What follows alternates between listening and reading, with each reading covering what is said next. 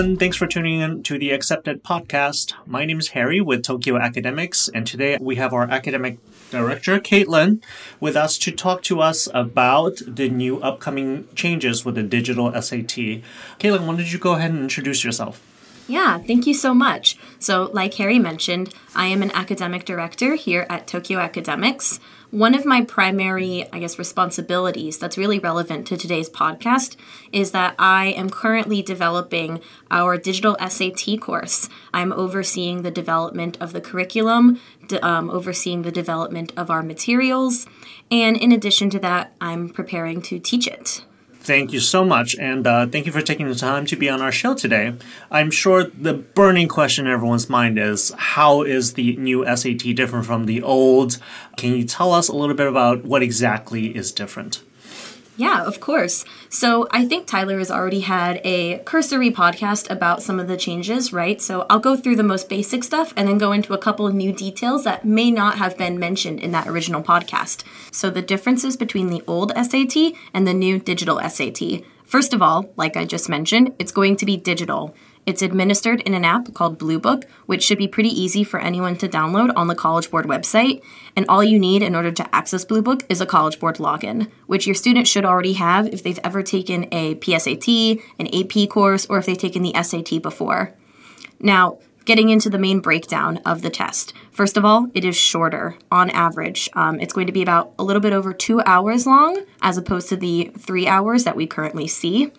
And then it's going to be broken up only into 2 sections, and each of those sections is going to have 2 modules. The first section is your reading and writing section.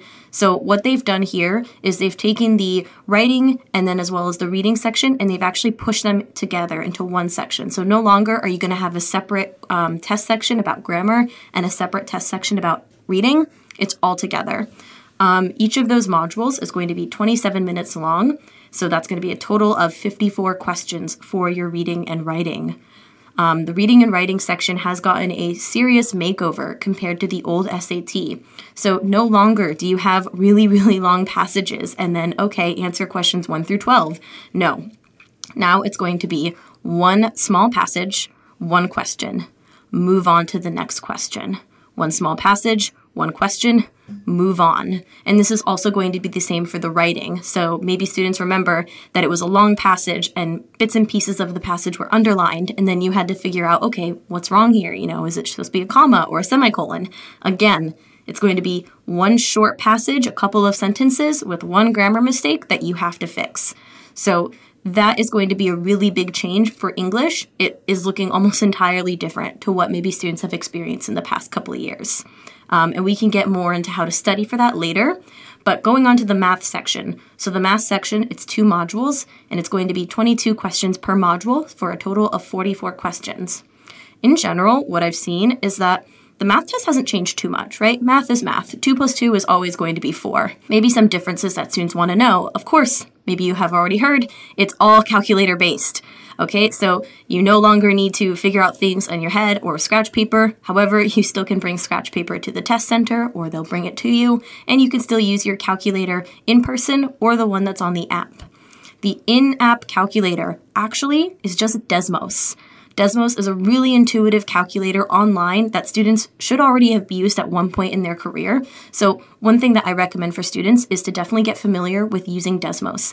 It's a lot more intuitive, especially for things like linear equations or quadratics. It should be actually a lot more easy to use compared to maybe a TI calculator. Some other changes with the math section in particular. So the student-produced response questions, those are your free response, I guess, in a way. Instead of being at the very end of each section, they're peppered out throughout. So you might answer 3 questions, they're multiple choice, and then 1 question that is short response, free response. The other thing that might be different is that on average, word problem length, it's going to be reduced. So this is good news for students who really struggle with word problems, right? Trying to figure out, where's all the important information? How do I put it all together? And it should also be really good for students in general who maybe are ESL or just in general struggle with word problems. I think those are really the biggest differences when it comes to content and how the test is going to be administered. Something else to speak on with the modules. So the way that you perform in that first module is going to determine what your second module is. the way that College Board has explained it at this moment in time, students are going to do their first module, and then they will get split into 2 different second modules. So it's not that there's an infinite amount of different options for students. It's not that adaptive. It's only adaptive in the sense of 2 choices. So what's that going to mean for strategy? You need to do really, really good in that first module in order to get the more difficult module and be able to access better scores. If you don't do well in your first module, you will be given a second module that is a little bit easier. But because of that, since your performance wasn't as great in that first module, you're not going to be able to access scores like that 1600 or that 1500. This is the way that it's been explained at the moment. Those are the main differences that I would impart onto parents and students. What other questions do you have, Harry? Thank you, Caitlin, for that comprehensive breakdown. That was a lot of changes, and I think you guys can really benefit from all of this useful advice. I think a burning question on the top of my head would be, with all these changes, right? Like, what's the best way to prepare? Because this is the first time ever that this test is going to be given. Are old materials good to study, or are there new materials? I think it's very limited, the amount of prep material that's available. So for students who are gearing up to take on this new digital SAT, what is your advice to prepare? Yeah, so I think that there is a way that students can utilize a mix of new and old materials, partially because there really isn't too many new materials to utilize effectively. But let me talk about the new materials that students can use. First of all, in Blue Book, there are, at this moment, there are 4 practice tests, 4 official mock tests in the Blue Book app that students can take. Take them, practice them, get familiar with the interface of Blue Book. The other advice I have for that, take those tests on the device that you want to take to the test center. During the testing, you are not going to be given a laptop usually by the test center. Students are going to bring their own device. They can bring either a Apple, like Mac product, they can bring a laptop, they can bring a tablet, or they can bring a school-managed Chromebook. This is a big emphasis on their website, so personal Chromebooks are not okay, but if it is a school-managed, their words, not mine, they can do that. So take those practice tests, take them on the device that you plan to use on test day. Another new resource that you can use is actually Khan Academy. So Khan Academy partnered with College Board in order to create a reading and writing module and a math module on their website. And what I really like about these modules is that it's not just teaching you the skills, which of course you need to know how to use a comma, right? Of course you need to know how to solve a linear equation. But it also tells you very specifically, this is what the question looks like on the test. Here is how you identify that this is a punctuation question, a question about modifiers, rhetorical synthesis. That's a new section, by the way. Look that up on Khan Academy. So those are the new resources, right? In terms of old resources, I would say for math, you should be pretty safe to use old SAT materials. Of course, focus on the sections that are calculator-based. So the non-calculator SAT sections, you don't really need to worry about, right? Because everything is calculator now. English, you have to get a bit more creative. So grammar is still grammar, right? A semicolon is still used the same way that a semicolon was used last year. So in terms of just learning things like those grammar rules, that's really great. If you want practice on questions that look similar to what the digital SAT is going to have, though, you're not going to find them explicitly like one-to-one on the old SAT.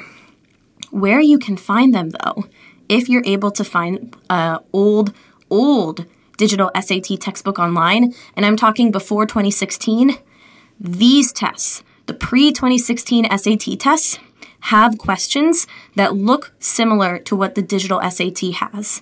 Let me elaborate a bit more. So on the old pre-2016 digital SAT, there are reading passages that are short, the same way that the digital SAT passages are short.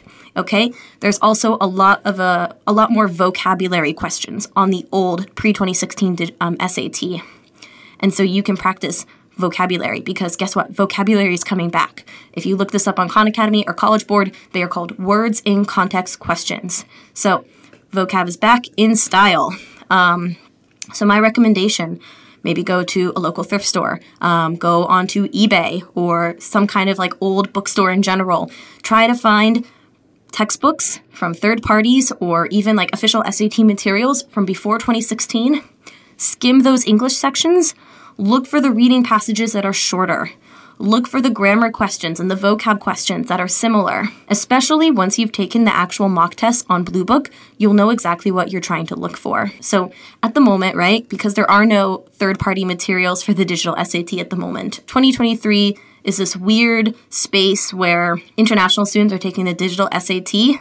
Third parties haven't caught on, right? I imagine that the lion's share of third-party textbooks, their profits are from the United States. So there's no urgency for them to build out textbooks for us over here in Japan or for wherever you're listening.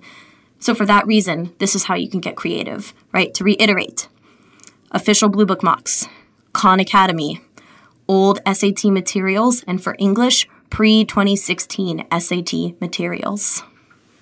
Wow, Caitlin, thanks for all of that. I'm writing all of these things down because I want to get as prepared as I can for the new digital SAT. Now, for some of our listeners out there who, after hearing all of these things, are maybe just too overwhelmed by the changes and or preparation strategies, is it okay if we just travel to the U.S. and take the paper-based version? Is that advised? So if you are able to take the old SAT, right, in this year of 2023, I actually am not sure if technically you have to be living in the U.S. or not. I imagine that if you go to a boarding school in the U.S., you should be okay to register for it, but please check College Board. Please check if registration is okay. I don't know if like a person who lives in Japan can fly over to the U.S. just for the purpose of this SAT. That's a question that I don't actually have the answer for today. But let's say that for some reason you can, or you go to a boarding school. Should you take the old SAT? I think that this is really going to depend on what grade are you right now. So if you're a senior and you've already been practicing for this SAT, the current SAT/old one, kind of depends on where you are. If you have the option to take that SAT before the digital comes in, you should take it. That's what you've been studying for. That's what you're probably going to succeed the most on. Take that. If you're a junior as well, I think that it would be in your advantage to take the old SAT. Again, if you've been preparing since sophomore year, you should be really comfortable with that old format of the SAT. However, if you're a freshman or a sophomore, you haven't hit your prime yet, right? I think that the best time to take the SAT, the real sweet spot in terms of all the content that you've been learning in school and all the preparation that you've been doing, that's going to be your junior year. So if you're currently a sophomore, I think it is in your best interest to start studying for the digital SAT and take it when you are a junior. I think that's typically the advice that is given across the college counseling world, right? Take it when you're a junior. So if you're one of those younger students, study for the digital SAT. But if you're older, right, if this is your last chance or you want it to be your last chance and you do have the option to take the old SAT in the US, I say go for it. Thanks for that. I'm sure that's given us a lot to think about. Now, I think the test that's coming up in March will be the first ever digital version, right? For those of us who are still on the fence, either about going abroad to take the old version or having trouble studying for it, do you think the March test is worth taking? Or should I just wait until, the first round of results come out and see what I'm up against? Honestly, what's the worst that can happen by taking this test, right? For the record as well, though, College Board is actually currently testing the digital SAT in the international market. I think actually on the 20th of January, they are running a smaller practice. Well, not practice, but they're running a digital SAT in January.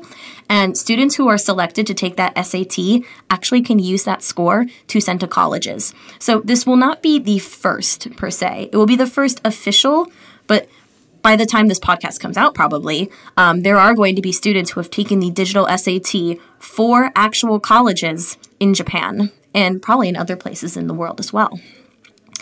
I would say that there is a benefit to taking it. There definitely are going to be drawbacks, right? There's going to be issues. Maybe the proctors aren't going to be fully trained yet. There might be issues with, connecting. Maybe you can't find a place to plug in your device. Bring a charger, by the way, and bring a device that's going to hold a charge for at least 3 hours. Even though the test isn't 3 hours long, they want you to do that. Going back, there's no harm in taking the test in March. In fact, it gives you the opportunity to really feel what the testing environment is going to be like. It's going to give you an opportunity to see with your own eyes what the real new digital SAT is. And even if that's not the last time that you're going to take the SAT, you're going to be better prepared for the next SAT if you take the digital. So my recommendation, take it. There's no harm in doing so.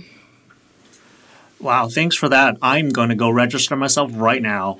But for some of our listeners out there who are a little bit overwhelmed with all of the changes, right, and or just full of uncertainty, of course, this is a very important test. It is not cheap, and it's not given out that often.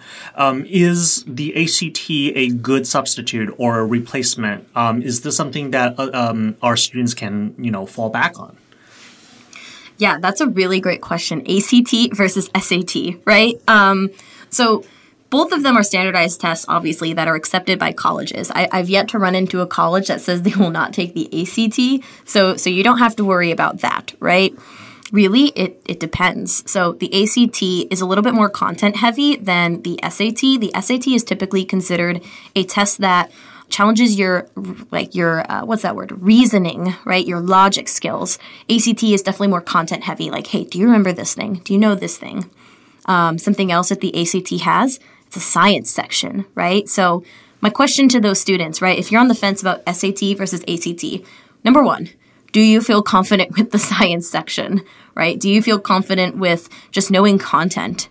The ACT might be a better test in that regard. Something else to consider is there are more ACT materials out there for studying, right? The ACT has not changed in several years. So you have a much wider breadth of official and unofficial materials to study for the ACT. It's familiar. It knows what it's doing, right? All the kinks have been sorted out, so you don't have to worry about, the internet crashing or something like that. Although College Board claims that Blue Book is built in a way that if there is an internet crash during the test, students should be able to still finish their test. So again, I think it's really going to depend on what the student feels comfortable with. If budget is a concern, maybe think about it more seriously. But if you're okay to spend the money on taking both the SAT and the ACT, I also don't see a harm in taking both and just seeing, where did the chips fall? Which one did you score better in? And that might be the strategy to go with. Wow, thanks for that. I'm now wondering if I should register for the SAT or the ACT. I'm sure a lot of our listeners are having that same dilemma, right? Now, since COVID happened, a lot of universities have turned to test optional.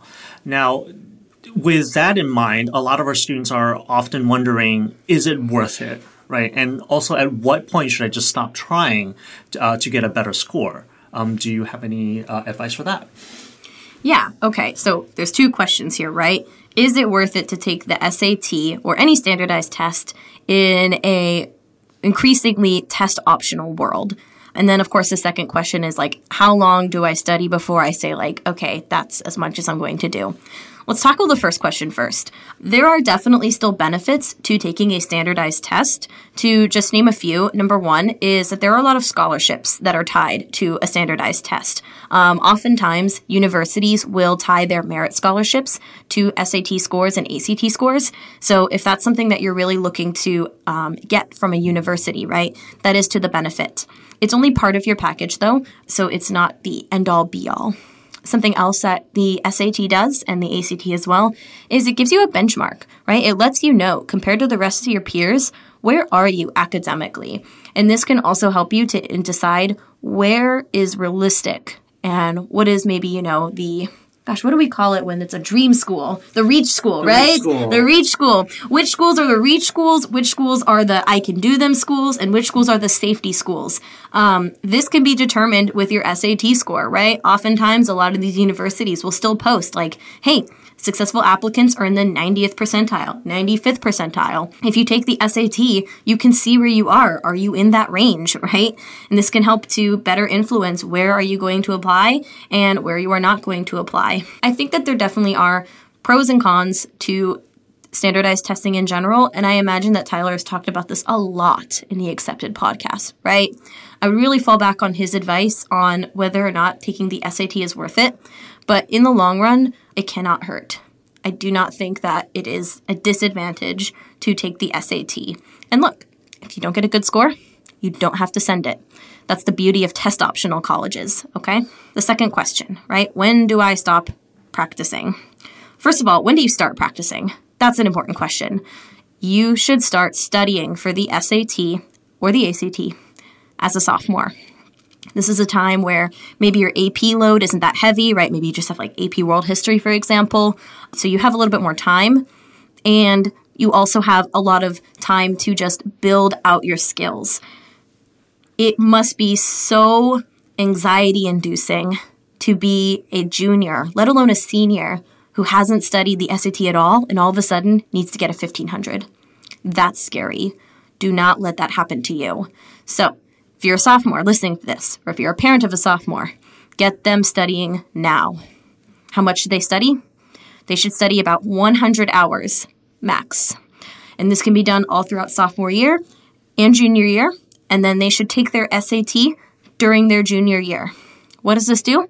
This frees up their senior year in order to really ace those final classes, right? Get all their 5s, or, I think it's 7s for IBs as well. It also allows them to, really take time to build up their college application, to build their essay, so they don't have to worry about SAT during their senior year. Junior year is also the best time to take the SAT because typically at this point in a student's career, they've covered all the content that the SAT is going to basically test them on, right? I think the highest level of math is typically around Algebra 2. By the time your student is a junior, they likely have taken or are currently enrolled in Algebra 2, minimum. English as well, you should be more than prepared for the English section as a junior. So to recap, right?